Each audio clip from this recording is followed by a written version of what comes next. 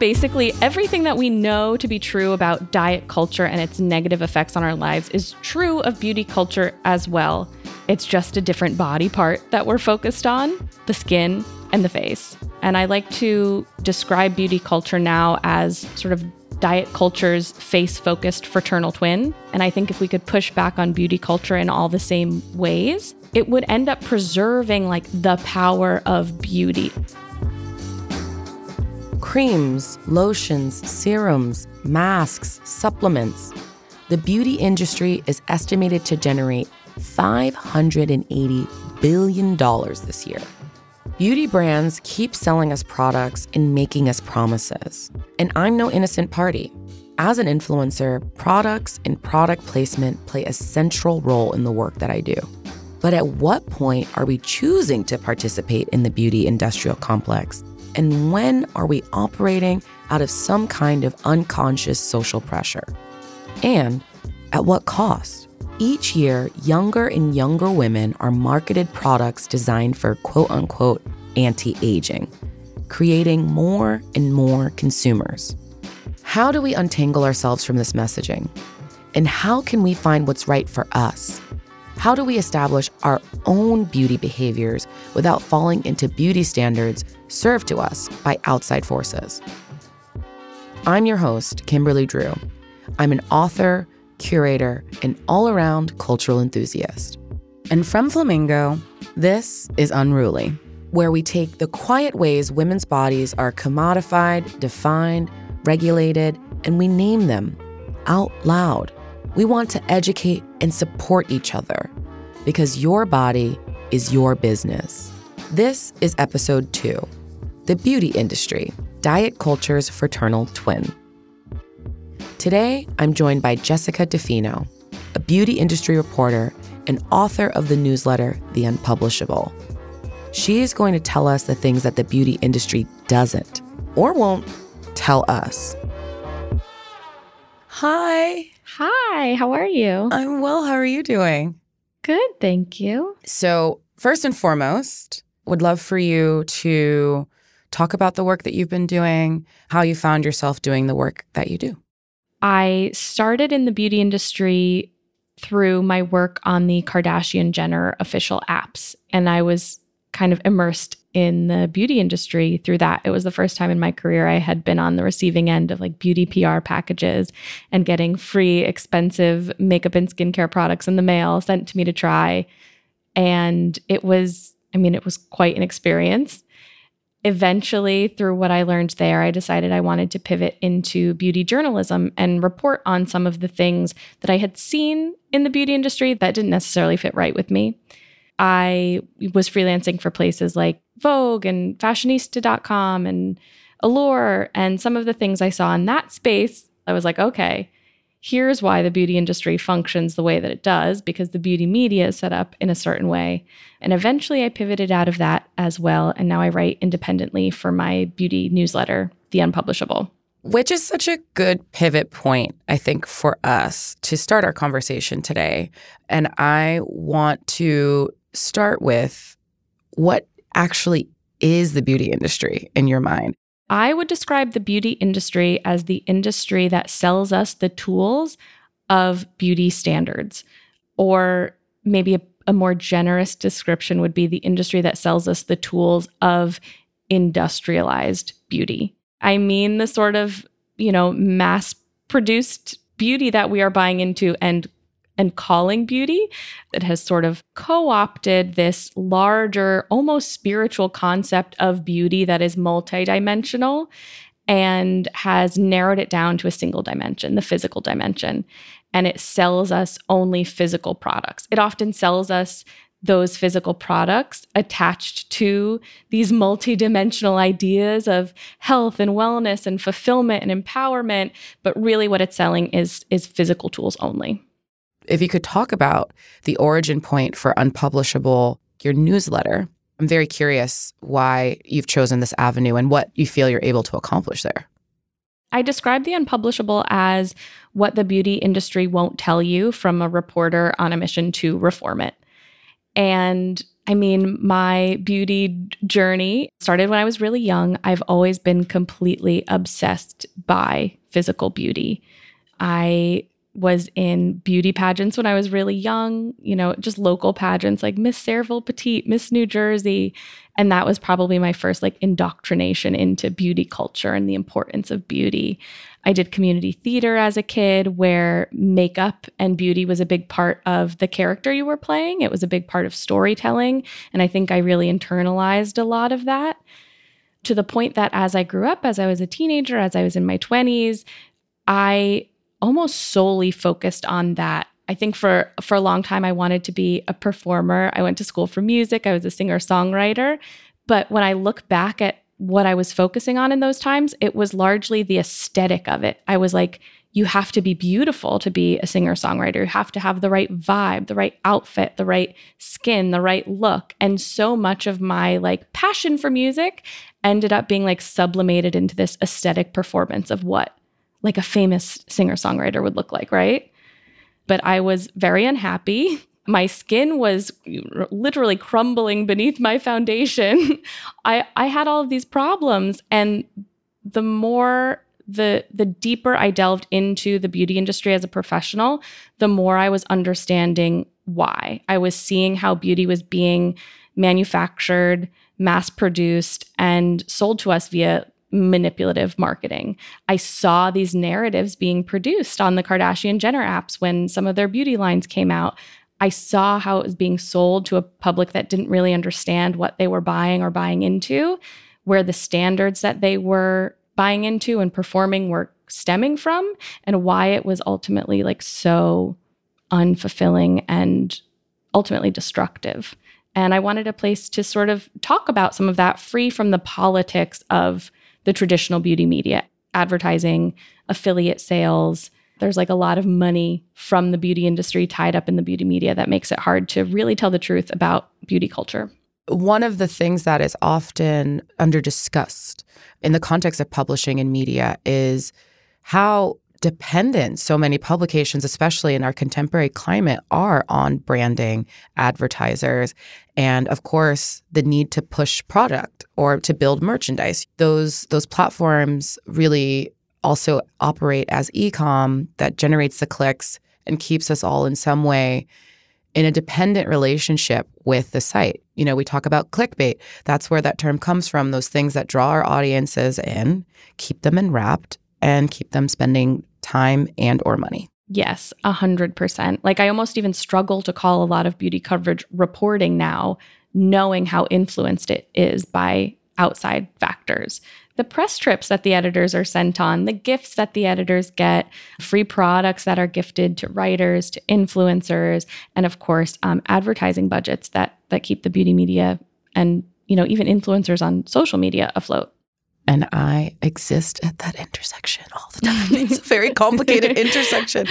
So many of us do. So many of us do. And I think I just want to circle back too to what you were saying, the balance of internalizing these realities and then also, respecting your inner theater kid. I wonder for you, how do you keep your wits about you in relationship to these things? Is the unpublishable this medium or avenue for this? Because I think one thing that is, I guess, a priority and unruly in thinking about our audience is how to hold these nuances, how to respect ourselves, and how also to just move as wisely as possible. Yes. I mean, you bring up great points. And so many of these things are things that I'm still struggling with myself. I think a lot of the work I do in the unpublishable, I do try to take myself out of it and look at the beauty industry in a more objective way. I see it as a place where it is possible to tell the truth about beauty culture and the beauty industry without pushback from outside forces. And so I don't necessarily have a concrete goal. I'm not saying I want everyone who reads the unpublishable to divest from industrialized beauty completely. I want us to stop buying beauty products. So my hope for the work that I do on the unpublishable is to provide more of a balance to this really positive marketing of the beauty industry that really touches all facets of popular culture right now. And to give people, another sort of input to take in and to help them make decisions that are right for them. One of my favorite pieces that I was reading on your newsletter is titled "Beauty Culture is a Public Health Issue." And a lot of the ideas that you present there really resonated with me. And I wonder if you could talk about the construction of that piece and its intention.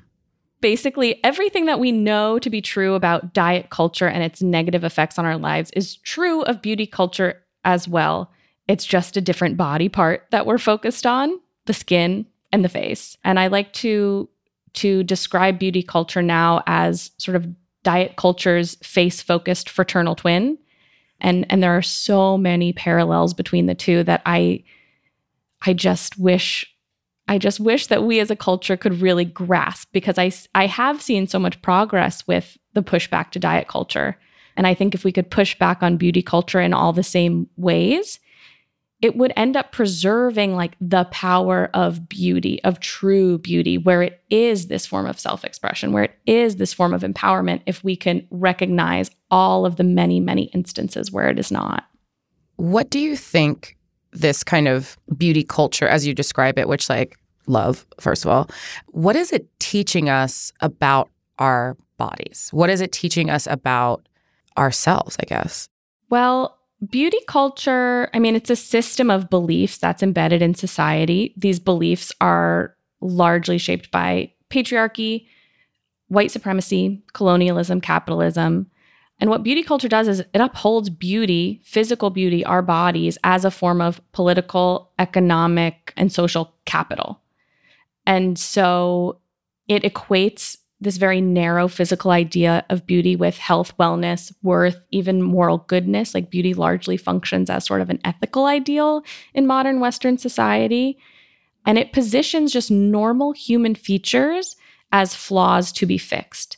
We alter our hair color and our hair texture. We attempt to stop aging or slow aging, which is impossible.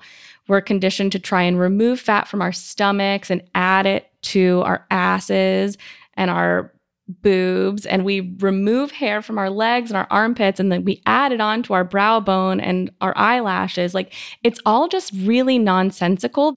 Beauty standards are completely socially conditioned, and we can see that by looking at the beauty standards of different cultures across place and different eras across time. They change, and they will always change, and that's for a reason. It's to keep us chasing them.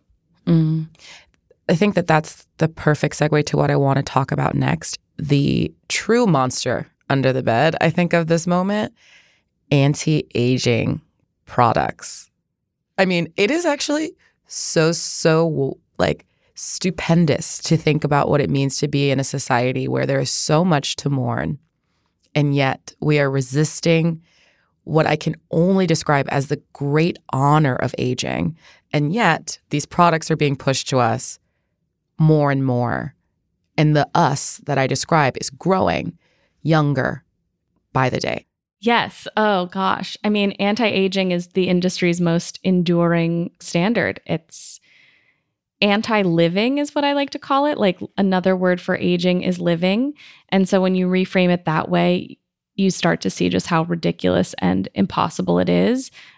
And like also just psychologically ill-advised. It's an ill-advised pursuit. I think the way that it impacts our sense of self, our sense of identity, and like our idea of like the purpose of life is really under-examined. The modern anti-aging industry is trying to pull one over on us. I don't know if you've noticed, but there's a ton of anti-aging content that's being rebranded as pro-aging. Oh, no, I haven't seen this yet. Okay, no, there's a ton of beauty brands that are saying like, we're pro-aging.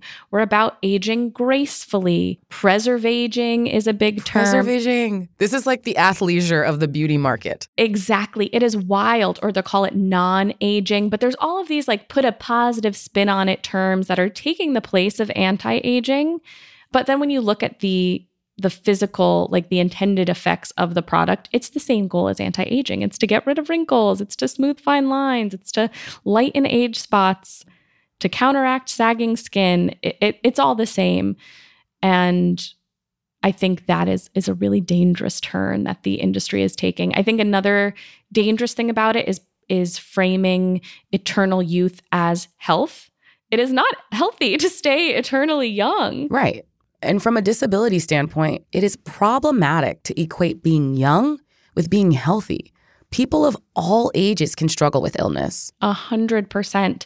And especially with anti-aging, it frames like sort of these normal bodily changes as being unhealthy and undesirable. A big one that I see all of the time is the claim that your collagen levels start to decline after age 25 or after age 30, or your natural hyaluronic acid levels decline after 25 or 30. And the idea behind that is like, now you have to consume collagen. Now you have to apply hyaluronic acid. And these things are no less healthy than like going through menopause. These are changes that happen to all bodies.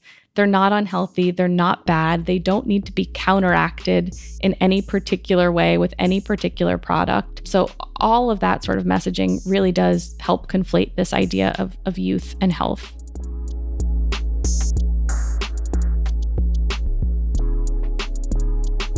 We're going to get into how we can divorce ourselves from beauty standards in just a moment. Normally, this is where you'd hear an ad. And honestly, maybe you'd skip through it. But instead, we've got a story from a nonprofit supporting women's bodily autonomy and mental health. It's one of the organizations that Flamingo donates to as part of its mission to keep your body in mind.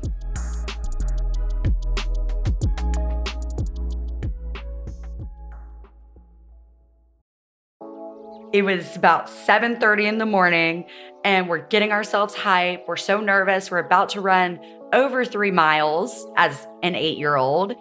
Ansley Baker remembers this day vividly. She was surrounded by a pack of girls around her own age. Everyone at the 5K is dressed up in some way. Each team comes up with their own way to identify themselves as a unit. Tutus or blue glitter, or we're all gonna put our hair in braids. And so we put on pink tutus and high pink socks, and we just had a grand old time. The 5K is the culminating event of the after-school program Girls on the Run, which combines physical activity and lessons about social and emotional well-being. I'm Maggie Euro, and I lead social impact at Flamingo. We set aside 1% of our sales for organizations like Girls on the Run. The program arrived at a key time in Ansley's life. I was a perfectionist and I wasn't performing the way I wanted to perform. I still remember getting my first science textbook and being like, what is science? Things were tough at home, too. My parents were fighting, and they actually ended up getting a divorce when I was in 5th grade.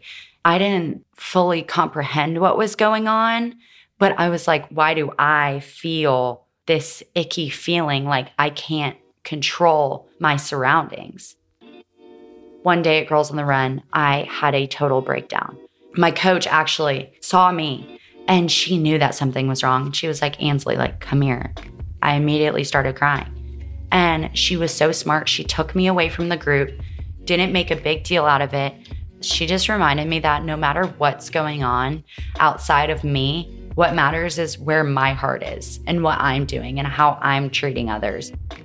Girls' self-confidence often declines around the beginning of puberty as they receive increasingly negative messages about their bodies and their place in the world. Girls on the Run reaches girls before that starts. Ansley is now a senior in college.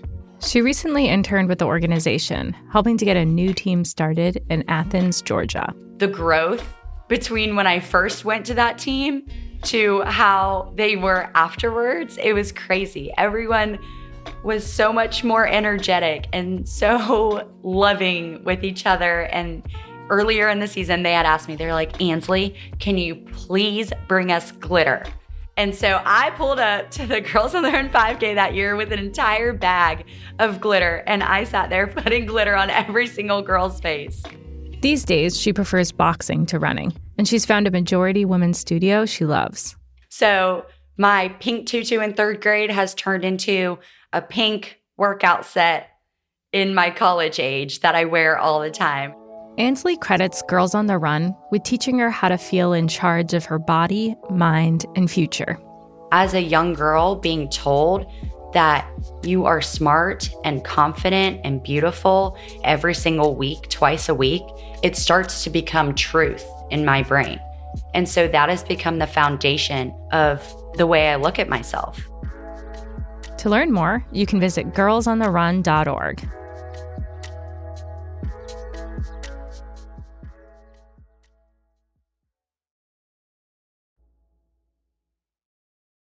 On this podcast, we are all in on conversations around body autonomy. And one of our big kind of refrains is how our bodies are our business. Where does the line for you blur between this industry, which provides us with the tools, but then also conversations around empowerment? I think it's a really interesting topic. It's one that I am constantly sort of re-examining for myself as well. I think in terms of beauty and autonomy, one of the big things I think about is the importance of physical autonomy and the importance of emotional autonomy as well. And the way that beauty culture and beauty marketing sort of strips us of this emotional autonomy. It influences the decisions we make about our own bodies and why we make those decisions. And I think the right to exercise like physical autonomy over your body has to be balanced out by an awareness that your wants and your desires may be conditioned by a beauty culture that doesn't actually have your best interest at heart. So I would love for that to be more of the conversation. What is the first step that you think folks should take to reduce pressure from beauty standards that they find around them? I would love to hear from you what advice you might offer, or what kind of mantras have developed for you as you navigate this space very intimately. I think the first really easy step is to reevaluate your inputs and see where you have control over them. You know, a lot of our beauty culture conditioning is coming from sources that we can't necessarily control, but things like social media, who you follow, the brands you buy from, the marketing emails in your inbox, those are really tiny, easy ways that you can start to curate less pressure to conform to beauty standards in your life. I think another tool that I use myself and I encourage other people to use is based on this quote from a sociologist, Tressie McMillan Cotton. I like what I like is always a capitalist lie has been huge for me and been hugely transformative for my own beauty behaviors. And so what I hear in that quote is just an invitation to examine my own wants and desires and really just like pull apart where they come from. How was that desire planted? How is that desire reinforced through beauty culture? Is it something that is ultimately going to serve me and my community and the people around me? Or is it ultimately like serving a destructive industry that doesn't value me? We are all so intertwined in these ways. And it is quite difficult to figure out on an individual level what the best steps are to take. One of the phrases that you threw out was your beauty behaviors. What are some of your beauty behaviors? How do you define those? And how is it informed by what you've learned in your journey? So I would consider like applying makeup every day to be a beauty behavior. Other examples of beauty behaviors would be, you know, straightening your hair, dyeing your hair, getting Botox. But makeup is a beauty behavior that I have not been able to completely let go of. When I started doing this work, I was a full face of makeup every day kind of girl. Like I would be wearing full coverage foundation, a full cat eye before I would even like step out to go to CVS to buy toilet paper.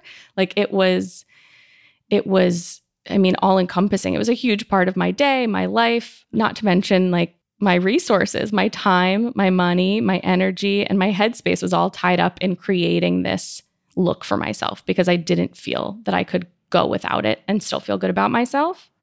So when I started doing this work, a project that I had set up for myself to tackle this beauty behavior was just one thing at a time, take away one thing at a time.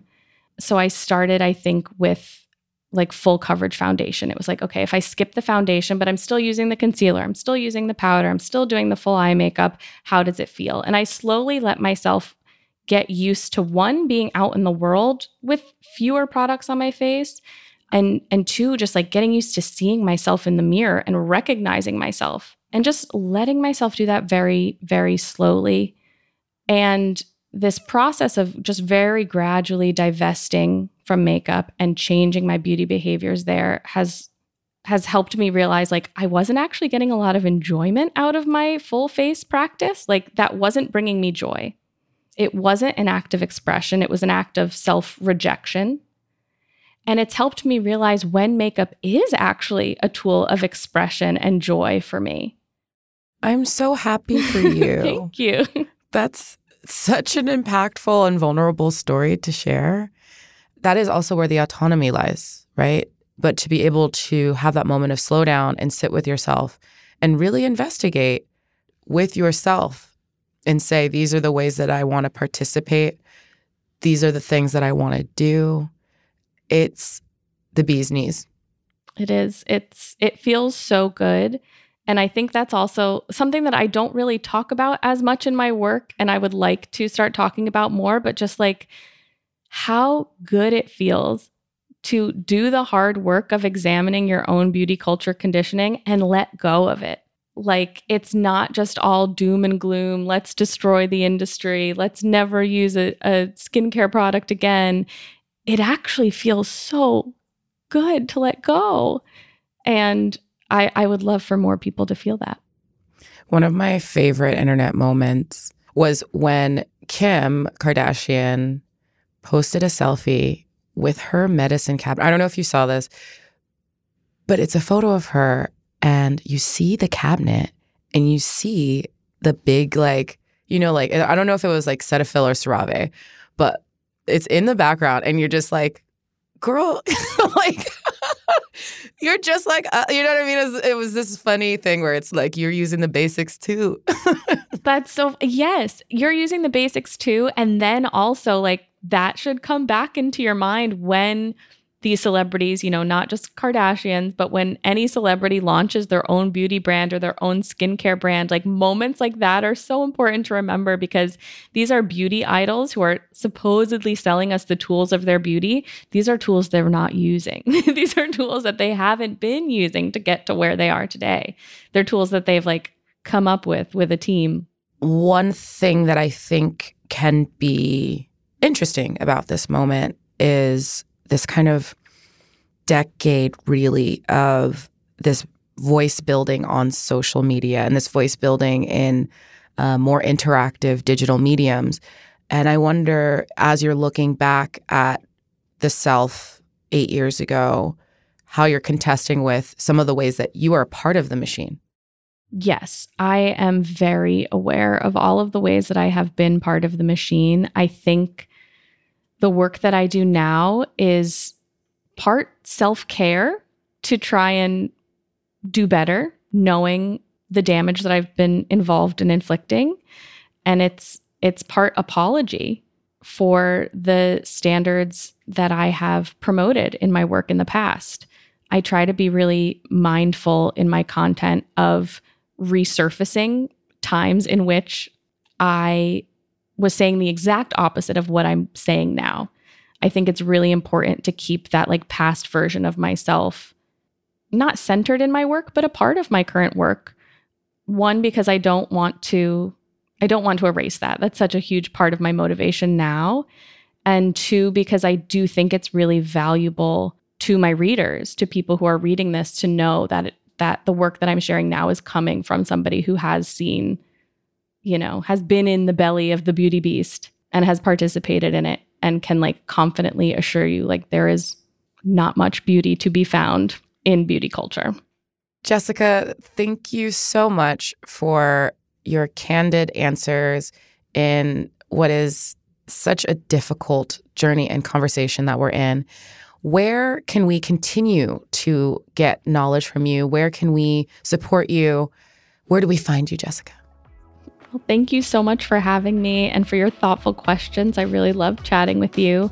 People can find me via my newsletter It's called The Unpublishable. You can just Google it, or it's jessicadefino.substack.com is the URL. Look, there is no shame in opting into beauty and wellness practices that feel good. But it is equally important to zoom out and check in to make sure that the ways we see ourselves and treat ourselves are truly serving us. Even untangling ourselves from the idea that we can spend our way into being more self-confident can help us become a bit more empowered and, well, a bit more unruly. I'm Kimberly Drew.